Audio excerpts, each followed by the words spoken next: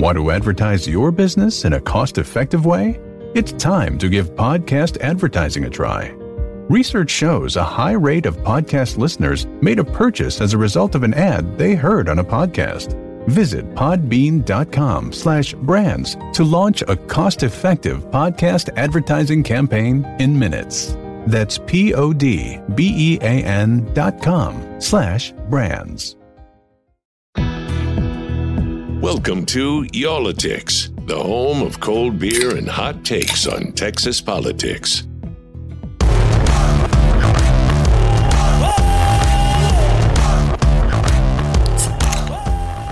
Oh boy, what did you just crack open there? Who's starting this podcast? I thought that you were having whiskey today. I thought it was that kind of week. Dude, it is that kind of week for everybody. I don't think you should, just because I've seen how much you've been working this week, and I don't know about you, but something like that'll, with me anyway, that'll knock me down. If I'm tired, one little shot of something, and it's like, man, cheap date. Yeah, right? Or maybe provide some clarity. Who knows? You know, I could use a little clarity these days. I think we could all use a little clarity these days.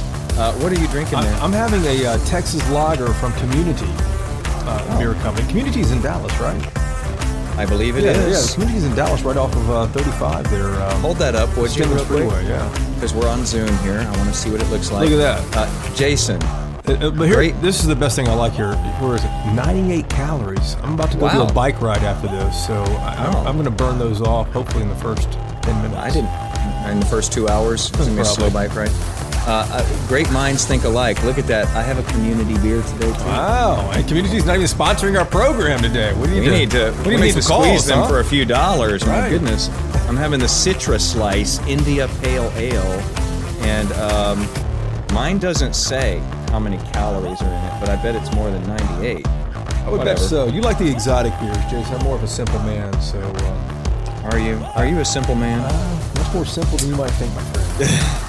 So, I'll ask this. I think I asked this maybe the last time or the time before that. How you doing out there in Texas, especially, in the country? And we know that people listen all over the country, all over the world. How are you doing out there? And where was Kazakhstan? I mean, we have people listening all over the place according to the map that the podcast platform produces. And I know that people all around the world are watching what is going on with the election here in this country, as we are still here in election week. It's not election day, it's election week. We knew this was coming, Jason. There's been so much heated rhetoric about the count right now. This has been talked about for months, though. Everybody knew that the counting was going to take a long time. We worried it could happen. I was secretly hoping that it might not happen and there might be a landslide by one of the candidates on election day. But of course, that did not happen. Speaking of around the world.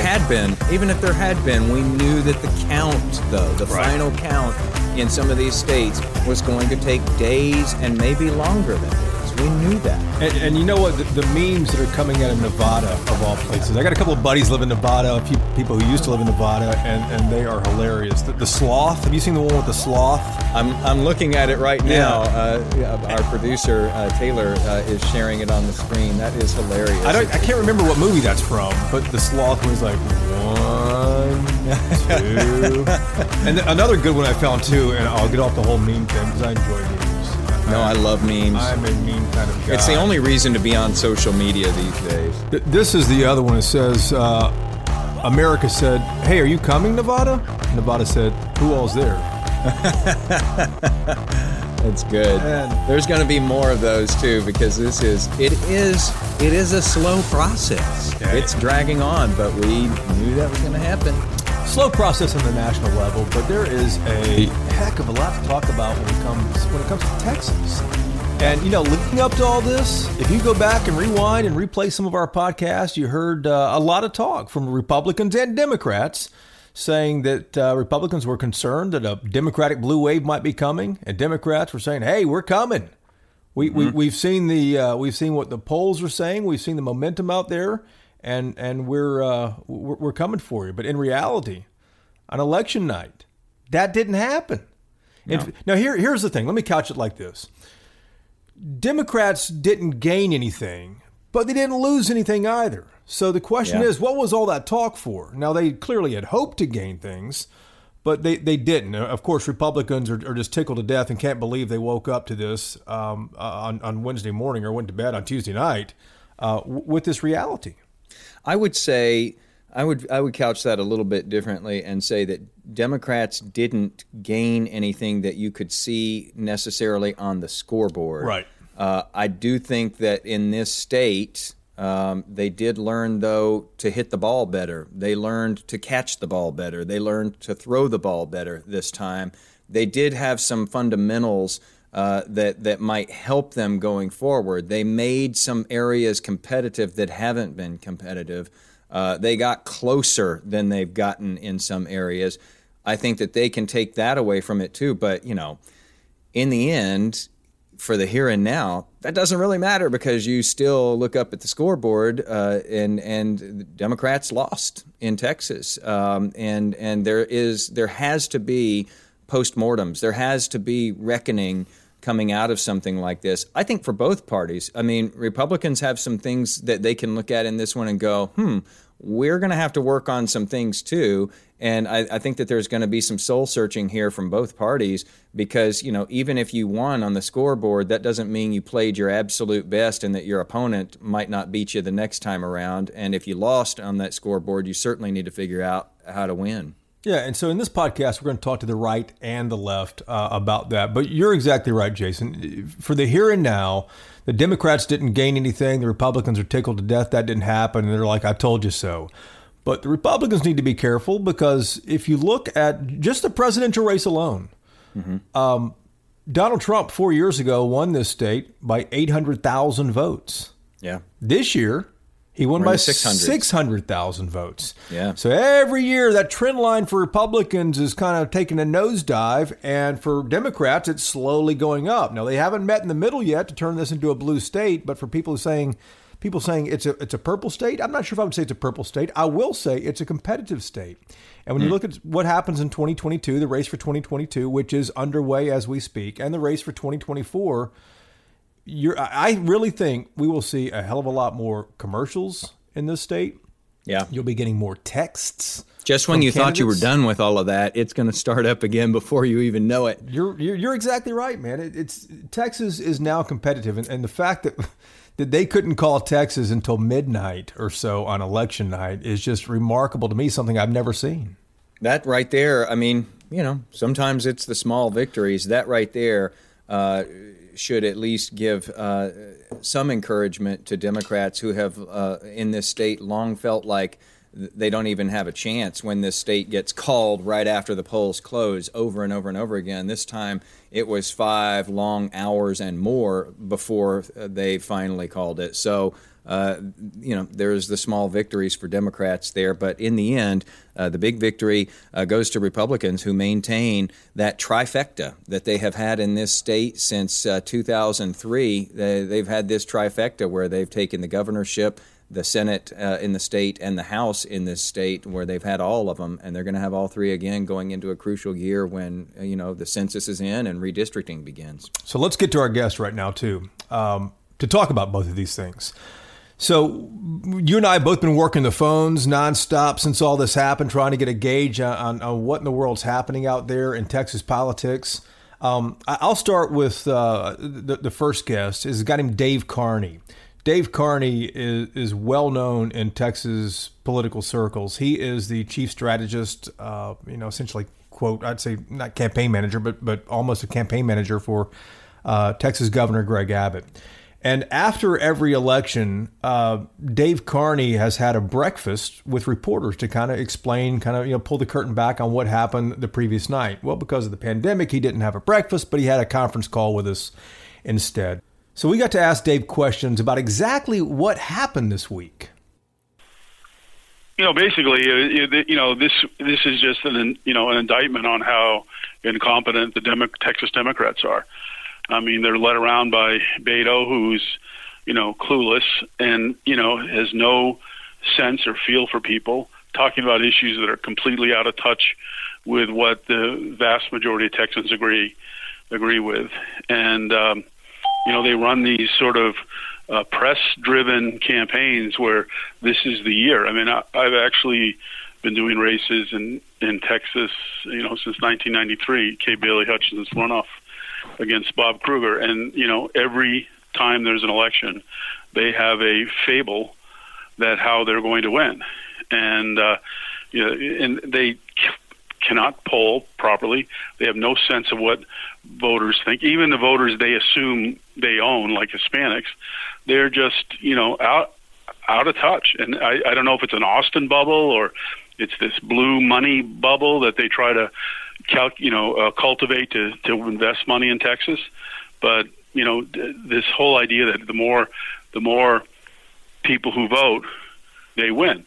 Well, I think last night proved that, when, over 11 million people vote, they don't win. They actually lose worse.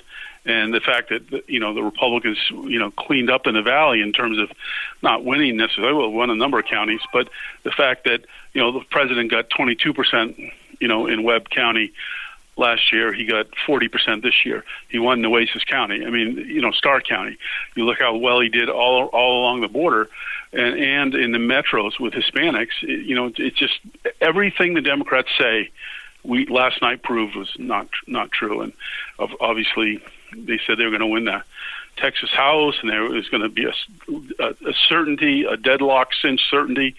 A number of people running for speaker, and on the Democratic side, and they defeated one incumbent, and we defeated one of their incumbents. And we still have, one or two of our challengers that are in the hunt. And so we actually may net one seat before this is over. So, it's hard to put in perspective for TV, but, they just are incapable of understanding Texas. And they are wrong. And they're wrong always. And, the fact that the Vice President Biden wasted that money here when he could have used it maybe in other places like Pennsylvania or some of these other states, Arizona, to sort of lock these things up. They just squandered more money. And that's, I think the most important thing for you guys is try to answer your questions if I can. But that's my take on it, Hey, Dave, this is Jason Whiteley at WFAA. I always appreciate your insight, and thanks for making time for us. You're a numbers guy, though, so let me dive into the numbers for a second here. 4 years ago, President Trump won by 800,000 votes. This year, it was 600,000 votes. The state is clearly changing, and it's tightening up. I'm just curious how that changes Republican strategy, because obviously today the 2022 race begins and 24 begins, right? Yep. Well, one is, the House Republicans got caught with their pants down in 18. A lot of Republicans just thought Cruz was going to win by the kind of margins that Cornyn won, and that was not the case. And they didn't run serious campaigns in the general election, and the Democrats did benefit from that. But you run good campaigns on the issues that the people in your district in your county care about, you're going to be successful, particularly if it's credible, right? We were talking about bread and butter issues, healthcare, property taxes, schools, things like that. And they're out talking about all this trying to nationalize the race. And, we picked this up in the Gates special out in Fort Bend County earlier this year, where the Democrats nationalized the race. They brought in, $2 million of out-of-state money, and as you may recall, Beto was out there every day for 10 days, sort of stomping all over the Democrat in terms of getting any attention or oxygen for all the media. There were tons of media around the country there. But, they tried to nationalize the race. And we found in that race that, that Beto is a flawed messenger. And as you've seen in the public polls, some of you have even sponsored, where he's the least liked Texan been polled this year. But that isn't the real problem. The real problem is their message. And everything they want to do is huge. The new Green Deal. But look at the Democratic state platform. Talks about new Green Deal, ending fracking, all this stuff. And, not that everybody has a oil well in their backyard, or everybody works for the oil industry, but, voters are pretty common sense that if you're going to do away with, an industry that, is well established, well integrated into the economy, you're going to have it's going to be a tough sell. Doing away with private health care. I mean, the Democrats seem to think that, where 80% of people who have private health care love their private insurance. And so, yes, there are people who have real problems, and they don't like it. But the people who don't have health care need to be solutions, which the Republicans are working on. But their solution is to throw everything out and put in a national program. And those are the kinds of things that they just don't have issues. And so for us to be successful in the future, we need to continue talk about issues that people in Collin County or people in Williamson County care about. Democrats didn't gain, but they didn't backslide either. So they kind of came out kind of net zero on this. I don't see how that's necessarily great news for what's happening in 2 years or 4 years down the road. Well, they spent out-of-state $30 million from out-of-state money for 18 months. Eric Holder and Beto O'Rourke and the Castro brothers and the Democratic establishment said they were going to win this seat. It was all about redistricting for congressional races. I can show you the dozens of emails and the press releases that these people put out declaring that they were going to win. They have never had that kind of support in the House legislative race. There's the most money ever spent in the legislative fights from out of state, with out of state investment. And when you spend $30 million and you get zero for it, I think that is an indictment. All right, Jason, remember, this is a conference call. It's an on-the-record conference call, and I even told them we were going to record this for our Y'all-ticks podcast. But the next question on the call for Dave Carney comes from a reporter named Tom Abrams from KTRK in Houston. Wondering what your thoughts about what role the coronavirus played in Democrats' decision not to door knock the way that Republicans were still engaging voters through the pandemic. Right. I think it was, for tactically, a crucial error on their part. Their hubris, they were virtual signaling. Oh, we're going to be safe, and we're not going to infect you. We're not going to be super spreaders. We're not going to do door to door. We're not going to do, events. Implying, of course, the Republicans want you to get COVID and be super spreader. What the morons don't realize is that even if you ever went door to door, which I've done this year, I've done it in the past, you go knock on a door, many times there's someone in the house because they turn down the TV volume or they're yelling at the dog to stop barking, but they don't come to the door. Why? They don't want to come to the door. They don't want to talk to you. They're busy. They're doing stuff.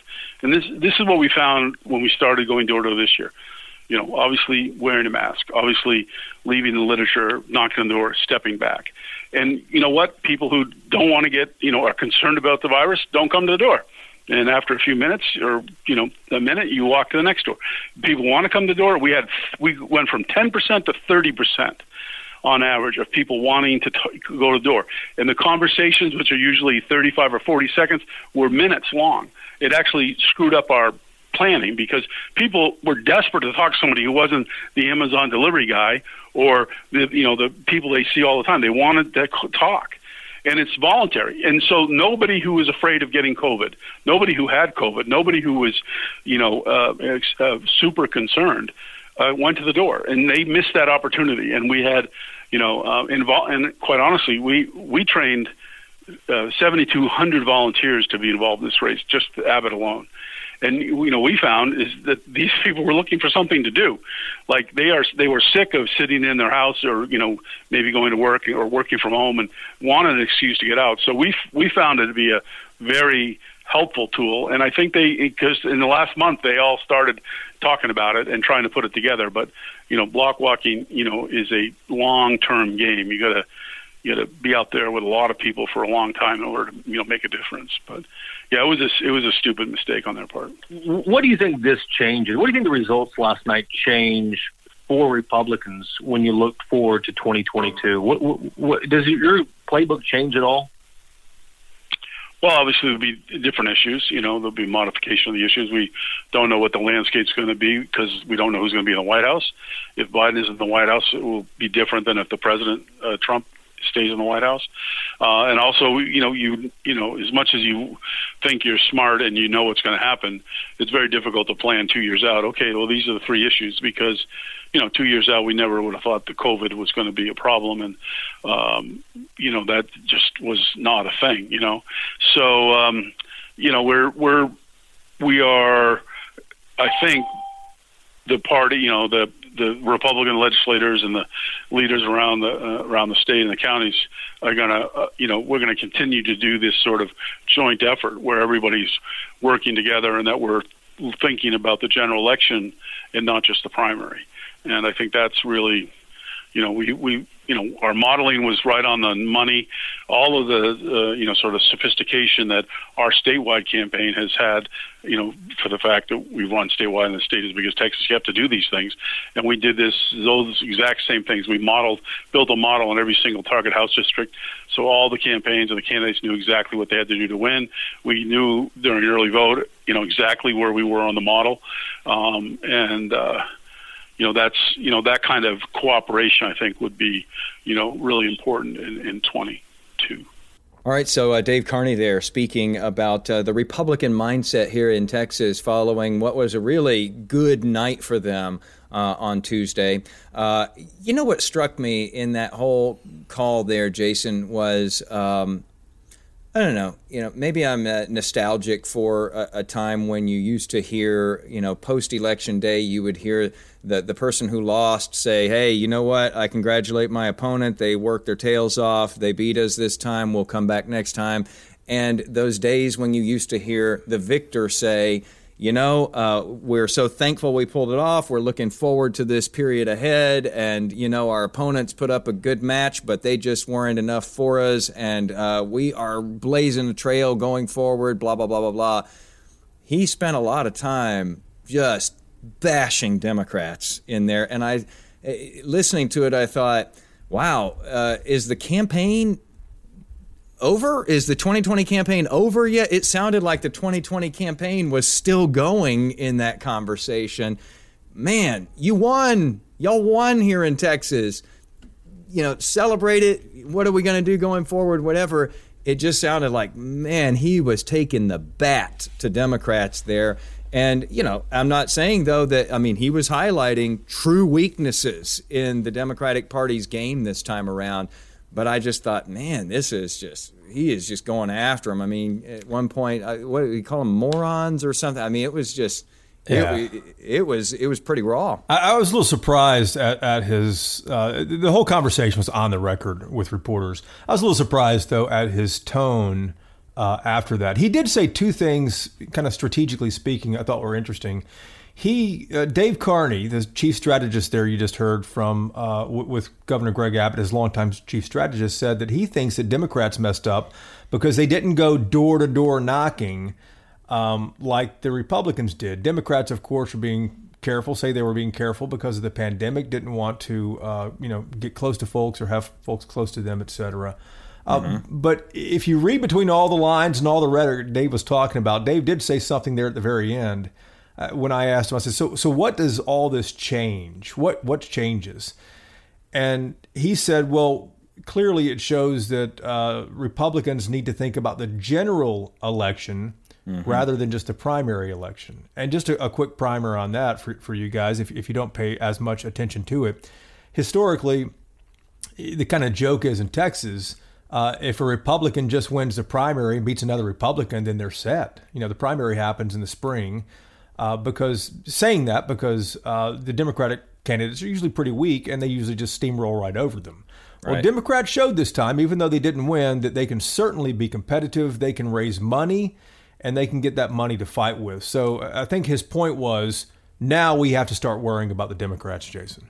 Yeah, so, again, as we said, there's reckoning on both sides. Even when you have a substantial victory like the Republicans did get in Texas this time, you have to think, okay, well, that was great. How can we do even better the next time? So they're seeing, that, hey, we've got to change our game a little bit too because the state is changing. Now let's talk about the Democrats because, some would say you could make the argument here. I just talked about how Dave, man, he was going off on Democrats when you're the winner, man. It almost sounded like, if I had tuned in midway through the call, I would think, did y'all lose? Because you sound really, upset, but you won. It wasn't the most gracious winning phone call. But at the same time, you can make the argument that he might be talking trash like that because there was some trash talking going into this.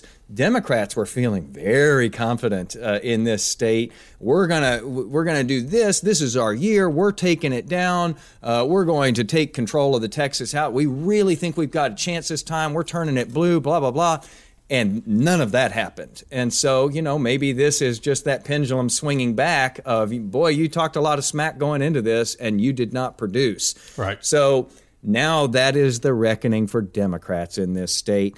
What went wrong there? What things can be worked on? There are also some very bright spots for Democrats in this state from what we have seen in the numbers that came out and the places where they were competitive. There are definitely some areas they need to work on, and that is something that they're thinking about right now. Before they can get there, though, I think just like everybody, they are fixated on what's happening nationally. Everybody's looking at these states that still are counting, and they are doing that as well. So I think that introspection is probably going to wait a few days, but we got some good nuggets here from Dr. Carla Braley, Jason, with Texas Southern University and the University of Houston. She also happens to be the vice chair of the Texas Democratic Party. And, she realizes, that there's some good for Democrats in this, and there's a lot of stuff that needs to be worked on. Give me your thoughts right now. Where do we stand right now? And we talked about this. You're actually hearing from students who are asking you for answers. Yeah, I think where we are in a place that we have to be very patient. Some will say that we have to stand on faith right now. I really believe that Biden is going to pull it out. I think that what we're seeing is the process of all of this. We already knew that it could be potentially backlash or some contestant races. We knew just how 2020 alone has been going, but really the entire term. We knew that, this would not be a easy win, and it would not be easily acceptable by the other side. And what we're seeing is that, our system is in place to do what it has been trained and expected to do. And as we were talking, Jason, the reality is, we're being tested. 2020 has tested our ability to be virtuous all around. And so in this election, it's not different. And so, but I really believe we're going to pull this one out. I think it's, and you were, we had talked earlier and you were saying you had a student text you and basically say, okay, come on, Dr. Braley, when does this end? When's this going to be over? As though you have that answer in your hand. Yes. And, students, for students who admire their professors, they really expect their professors really to almost know it all. You have to tell them all year long. I really don't know it all, but what I do know, and what I do know is that we stand on a pretty solid system dealing with this, and we just have never seen anything like this. But the system is supposed to be in place to be able to control from moments like this. And so we're just going to have faith in this system that the right thing will unveil for this country. I really believe that it should not be this tight, and I'm sure we're going to talk about that on this call, interview, whatever we call it, Zoom now. But yeah, we're in a special place, and I think that it's challenging us all around to be kinder to one another and to have greater expectations of experiencing democracy in our country. So as that vote count continues here, you touched on this, that it shouldn't be this close. What did you mean by that? I would just think there's so many things that we can point to along these 4 years. But as a mother, when I just think about that there are children still caged, and it's happening in our country, when I think about some of the racist moments this country has experienced in 2020, when I think about literally, I believe our lives depended on this vote. When I think about politics that were played with people's lives in this pandemic, when I think about the epidemic of racism, of oppression that's been highlighted as a result of the pandemic, not to say that it didn't already exist, but it's been highlighted. So many things point to that we are a better nation. We are a better people. We require excellence in our leadership. And I'm just totally baffled that we're still here. I think this election lets us know that we have a lot of work to do. And it's beyond voting. It's beyond counting votes. We have to count people in. We have to meet people where they are. We have to learn how to embrace one another. And I just, do not believe that humanity across the board has been embraced in the last 4 years. And it's just baffling to know where we really are. And that's what this election has done. It's pulled the veil of systemic issues that we have to face, we have to confront, and we have to champion those causes so that we really can fulfill democracy in our nation. As we're waiting, though, let's also talk about the Hispanic vote, the Latino vote, because Joe Biden underperformed in Miami-Dade County, in particular in Florida. That may have cost him Florida there, but also in Texas. Usually we see such a strong Hispanic vote, Latino vote in favor of the Democratic candidate for president down in the Rio Grande Valley. It's usually just a sea of blue down there in the tip. This time around, we actually saw President Trump flip some of those counties to red down along the border.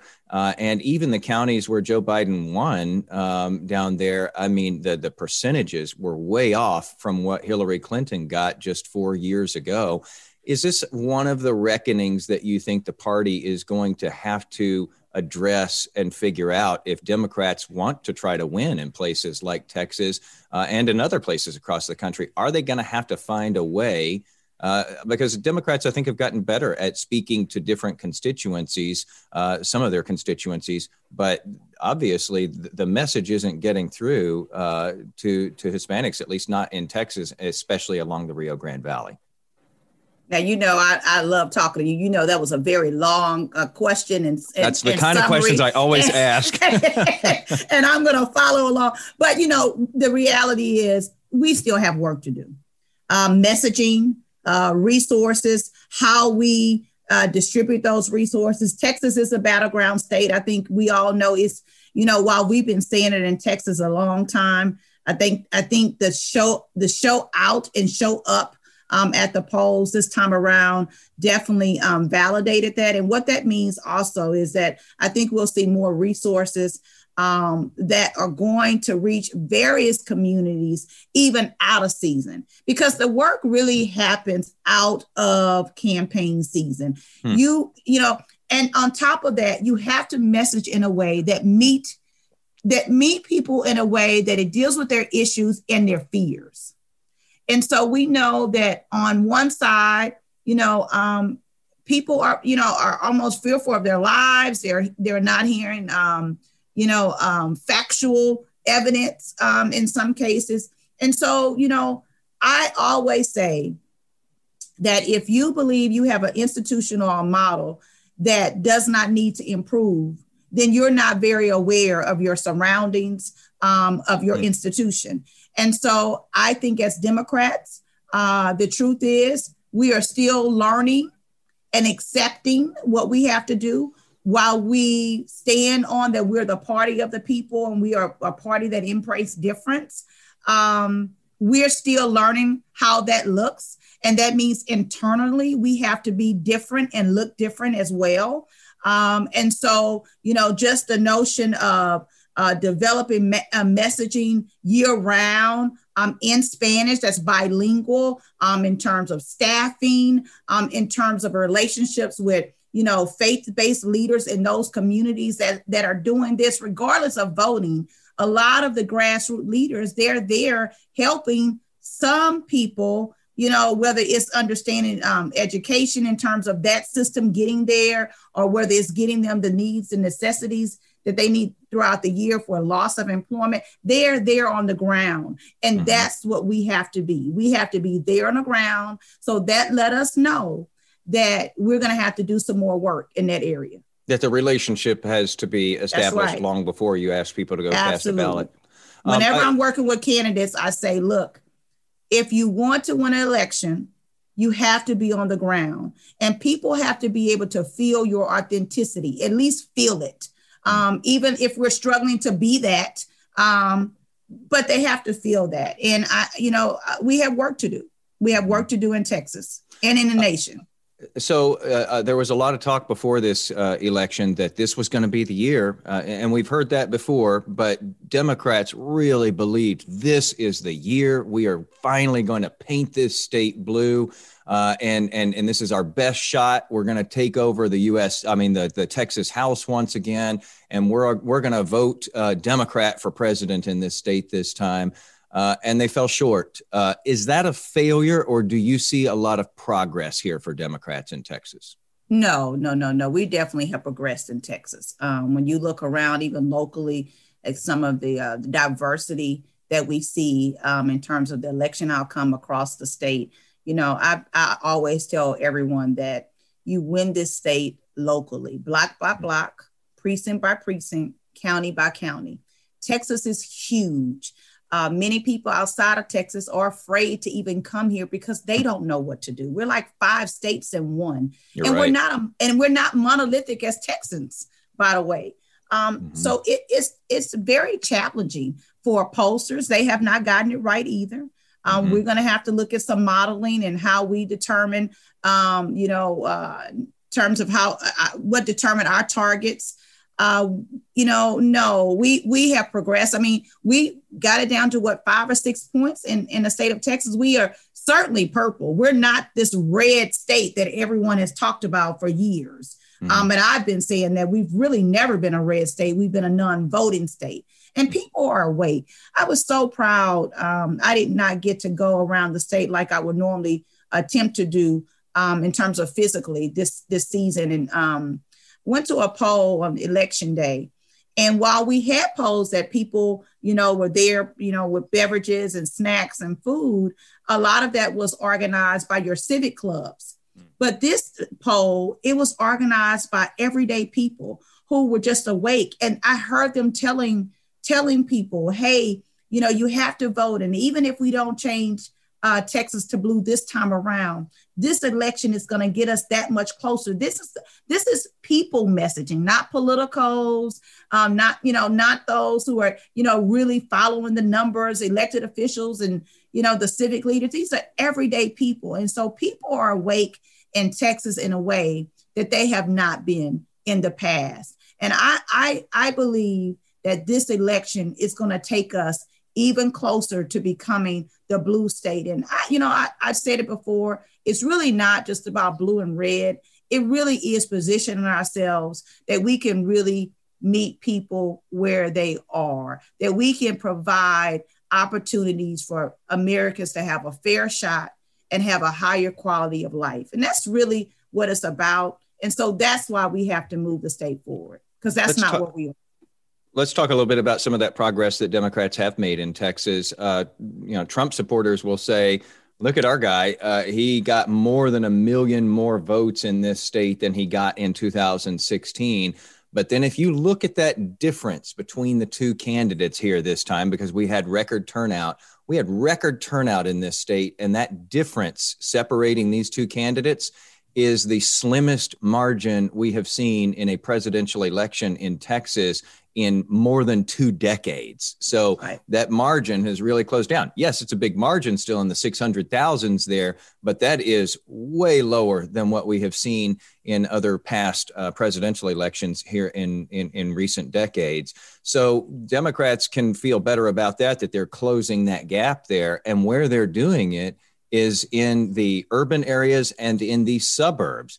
This time around, we saw the usual little islands of blue there in the sea of red in Texas for like Harris County, Dallas County, Travis County, Bexar County. But we also saw, south of Austin, Hayes County light up blue. Mm-hmm. We saw north of Austin, Williamson County light up That's blue. Right. Yes. And of course, we saw Fort Bend County to the southwest of Houston light up blue this time around. And if you look at what Biden did compared to Hillary Clinton 4 years ago, he almost doubled the margin of victory in those counties, in those urban and suburban counties, from what she got the last time around. So you see this extraordinary performance in a 4-year period here for a Democratic candidate in these urban and suburban areas. So now what? What do? Do you try to increase that even more, or do you try to reach out rural? Because that's where that's getting eroded. Well, I think you identify models that work, people that work, and you make sure those stories are told. You make sure you do, the party has to be a convener of that.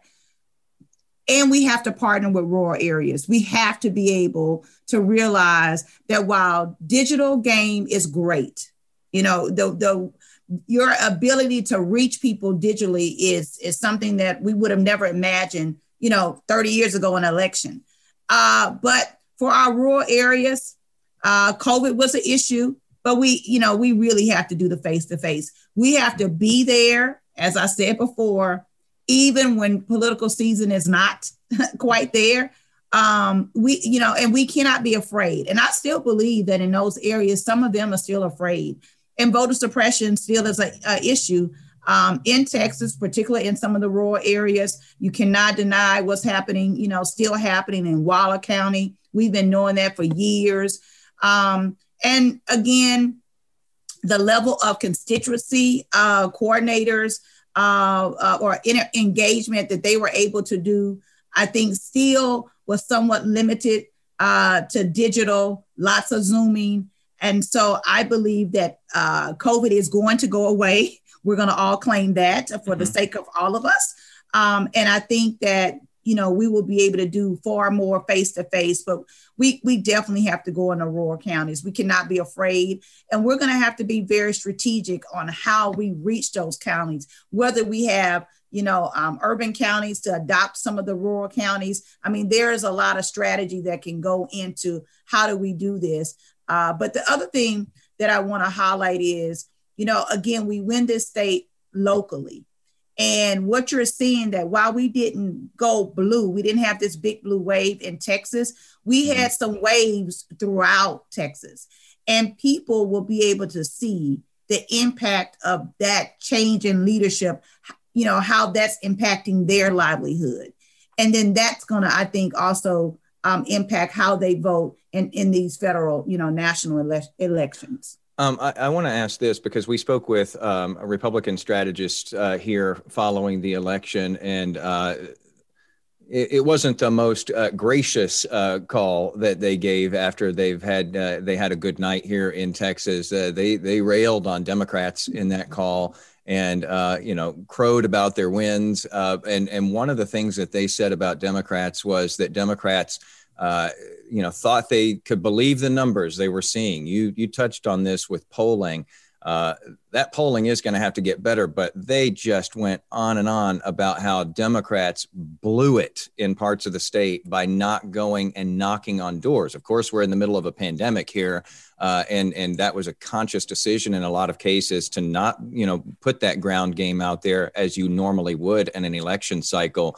But they said that is what they thought made the difference for them in some parts of the state, that they were still going to the doors and knocking on doors, and in a lot of cases talking to people through the door, since people weren't comfortable opening the door. Does the party need to, first of all, look at the whole polling issue? I mean, gosh, that's a podcast in itself, or maybe several. But what about that ground game really getting out there? You kind of touched on this a few times about that relationship, that face-to-face. Well, I'm known for, you have to ask for the vote, and people have to know that you're asking them for the vote. So that's why you can never deny the ground game. It's just, it is what it is. It has worked. And we've seen it work in thousands of elections. And did it play a role in this? Could have. I don't think any of us can exclude it as a factor, as an indicator of the outcome of the election. But I do think that people's lives matter, and I think that it was a very conscious effort to do it in a way that we did. But the reality is, and we've said this already today too, that I think we underestimated what we are facing in our nation in terms of systemic racism, systemic oppression. And I think, when you're strategizing and you're looking at voters, a voter get a number and, all of the things that go into trying to identify, how a voter is going to vote. And I think we underestimated how people really felt and perceived the leadership of this current president. While I feel like it's been one of the worst leadership regimes that we've been under in the United States, some others did not feel that way. And I think that you wouldn't know that until you see the election outcomes. And so I think we underestimated where people views are in their ideology of leadership and democracy in America too. Well, now that that temperature has been taken here in 2020, though, I imagine it gives both parties really a lot of data to work with going forward and some new things on the to-do list for next time. And I'm just curious for 2022. I mean, boy, that's right around the corner. It's going to feel like it's tomorrow.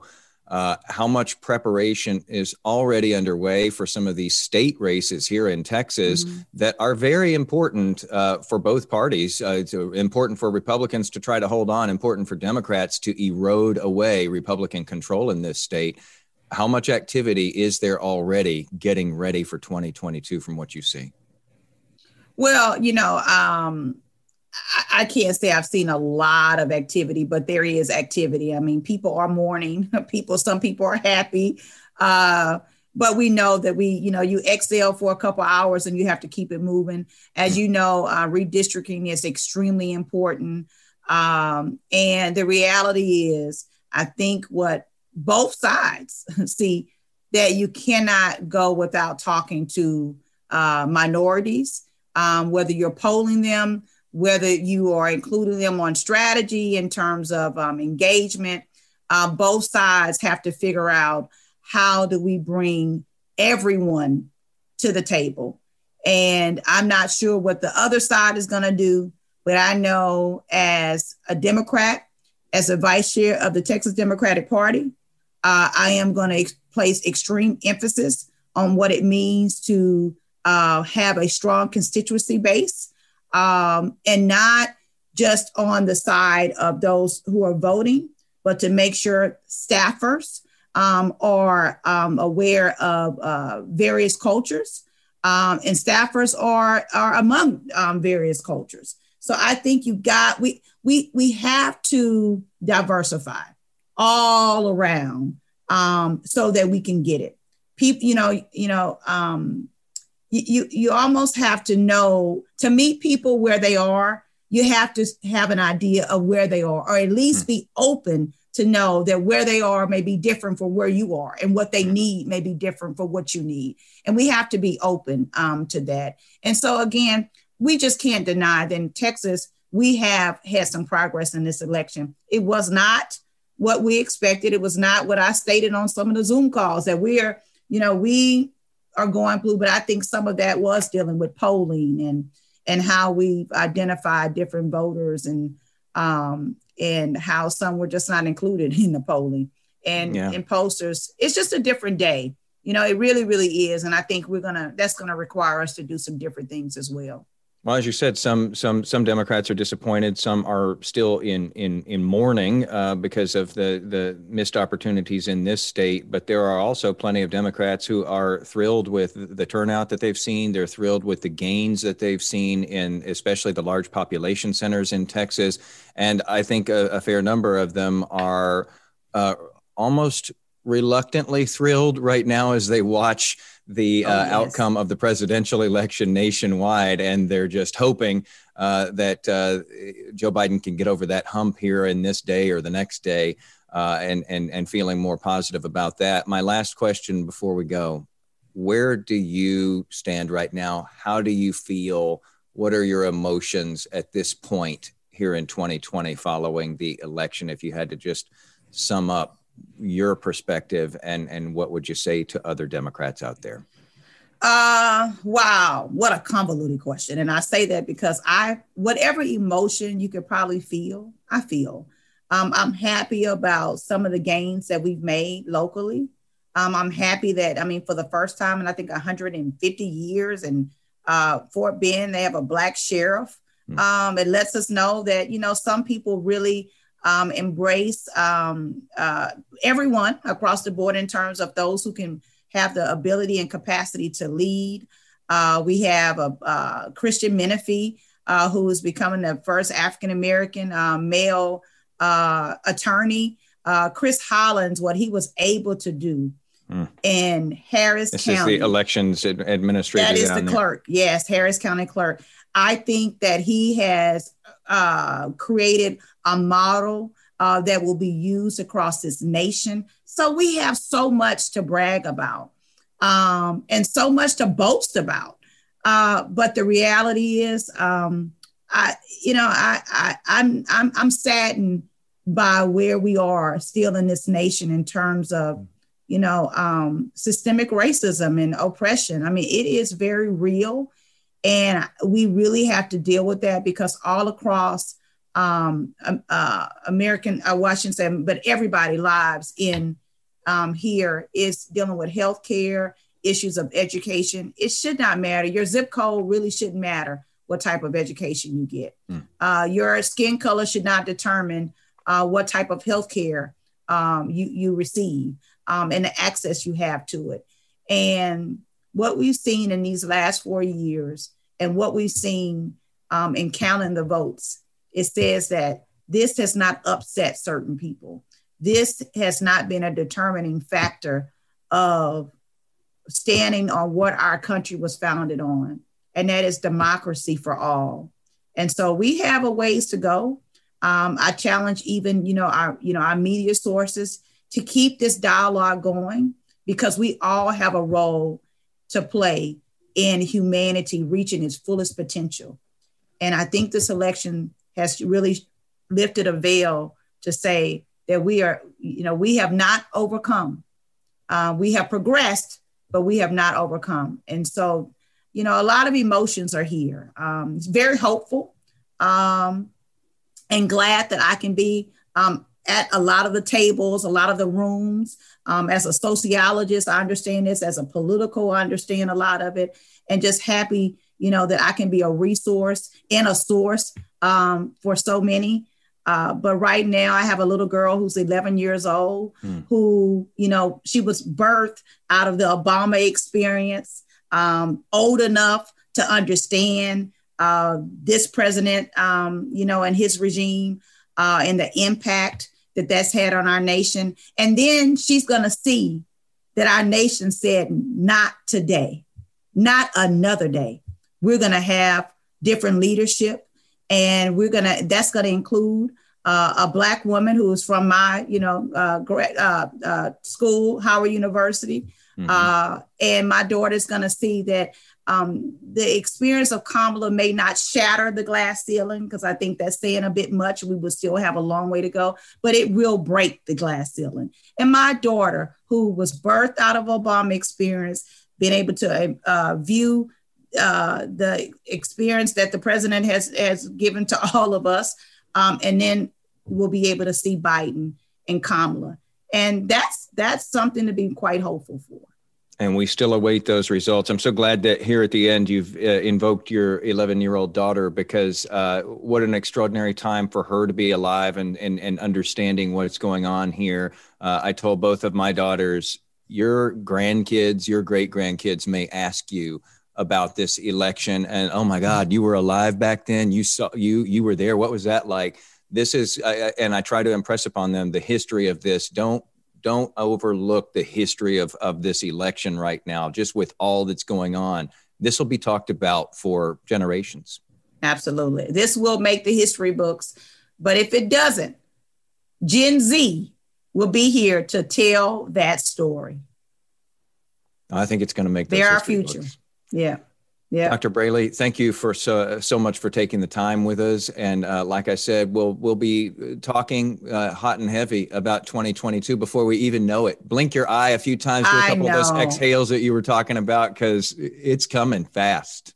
Yeah, and keep inviting me. You know, I always like to have these type of conversations with you all. You all keep doing what you do. You cover a lot of the issues, a lot of the news very well. And just delighted that I can, share this moment with you all. Well, people don't like it sometimes when they hear a perspective that doesn't agree with theirs, but we try to put on the whole spectrum of perspectives here because, that's what a democracy is all about, is everybody having a voice, but also everybody having a set of ears and being able to be civil and listen to what other people have to say, even if it doesn't comport with what you think. It makes everybody smarter. Absolutely. We're a land of choice and opportunity. So a lot of takeaways for Democrats following, what was a rough night for them here in Texas, but they're hoping what was a fantastic night nationally. And again, there are some areas where they feel good about their showing here in Texas and some of the trends, and they just got some things to sharpen up. We'll see if they can sharpen those things up in time for 2022, which is just around the corner. But interesting thing that she was talking about there related to her daughter, Jason, is that, we got another generation here. We got a lot of first-time voters this time around. We got a lot of engaged young people. And she says, the next generation, they're ready to jump into this as well. Yeah, and they will be key to whether the Texas Democratic Party grows or what happens. Of course, the Republican Party of Texas did well, like down in the Rio Grande Valley. Joe Biden didn't get as many votes down there. I don't want to make excuses for Democrats, because Democrats certainly, talked a lot about what they were going to do that ended up not happening. But I will say, you know this as well, Jason. Texas Democrats don't have any type of an organization. They're building it, but nothing like what the Republican Party of Texas has. Well, they were hiring a lot of people this time around, though. Democrats were, and they were thrilled about that and really staffing up those offices. So much of this becomes, it's like any sport that you play. It's muscle memory. And, if you took that, if you change your backhand swing to make it a lot better in tennis, for example, yeah, you might still lose that first match or two because it's not quite there yet. But as you go out there and hit against that backboard for, day after day and keep practicing it, you get that muscle memory. So maybe, now that they've staffed up and they've fielded candidates in places where they didn't field candidates before, and they fell short in that match, you've got a couple of years to go and hit against that backboard and see if perhaps by the time you have your next match in 2020, you're nailing that backhand across that net. Yeah, the tennis analogy is impressive there, but I'm a little disappointed you didn't seize on the rollerblading analogy. There has to be some type of rollerblading analogy you could use, man. I have varied interests, and I say interests because I'm not great at any of them. But various metaphors that can be pulled out, and it'll sound like I'm this incredible athlete where I am not. The Renaissance man he is. All right, guys, Yes. Thanks for listening to this episode of Y'all-ticks, a special episode. We thought we had to at least share some of the conversation about what people are talking about in Texas, how Democrats talk so much and didn't make any of it a reality. And thanks for the patience, by the way, in these days when we've had to all be so patient, because, Jason, I think that we said that we're going to put out an episode on Tuesday night, early Wednesday morning. First thing. Well, that didn't happen because, frankly, Whiteley just, didn't show up. No, it didn't happen because everything's been so up in the air, and we thought, what's the point in talking right now with things changing so fast? But here we are, we're finally getting on the boards with this, and we'll have another episode, as usual, coming up on our usual day, which is next Tuesday. Hopefully by then we've got more answers. Y'all have a good week.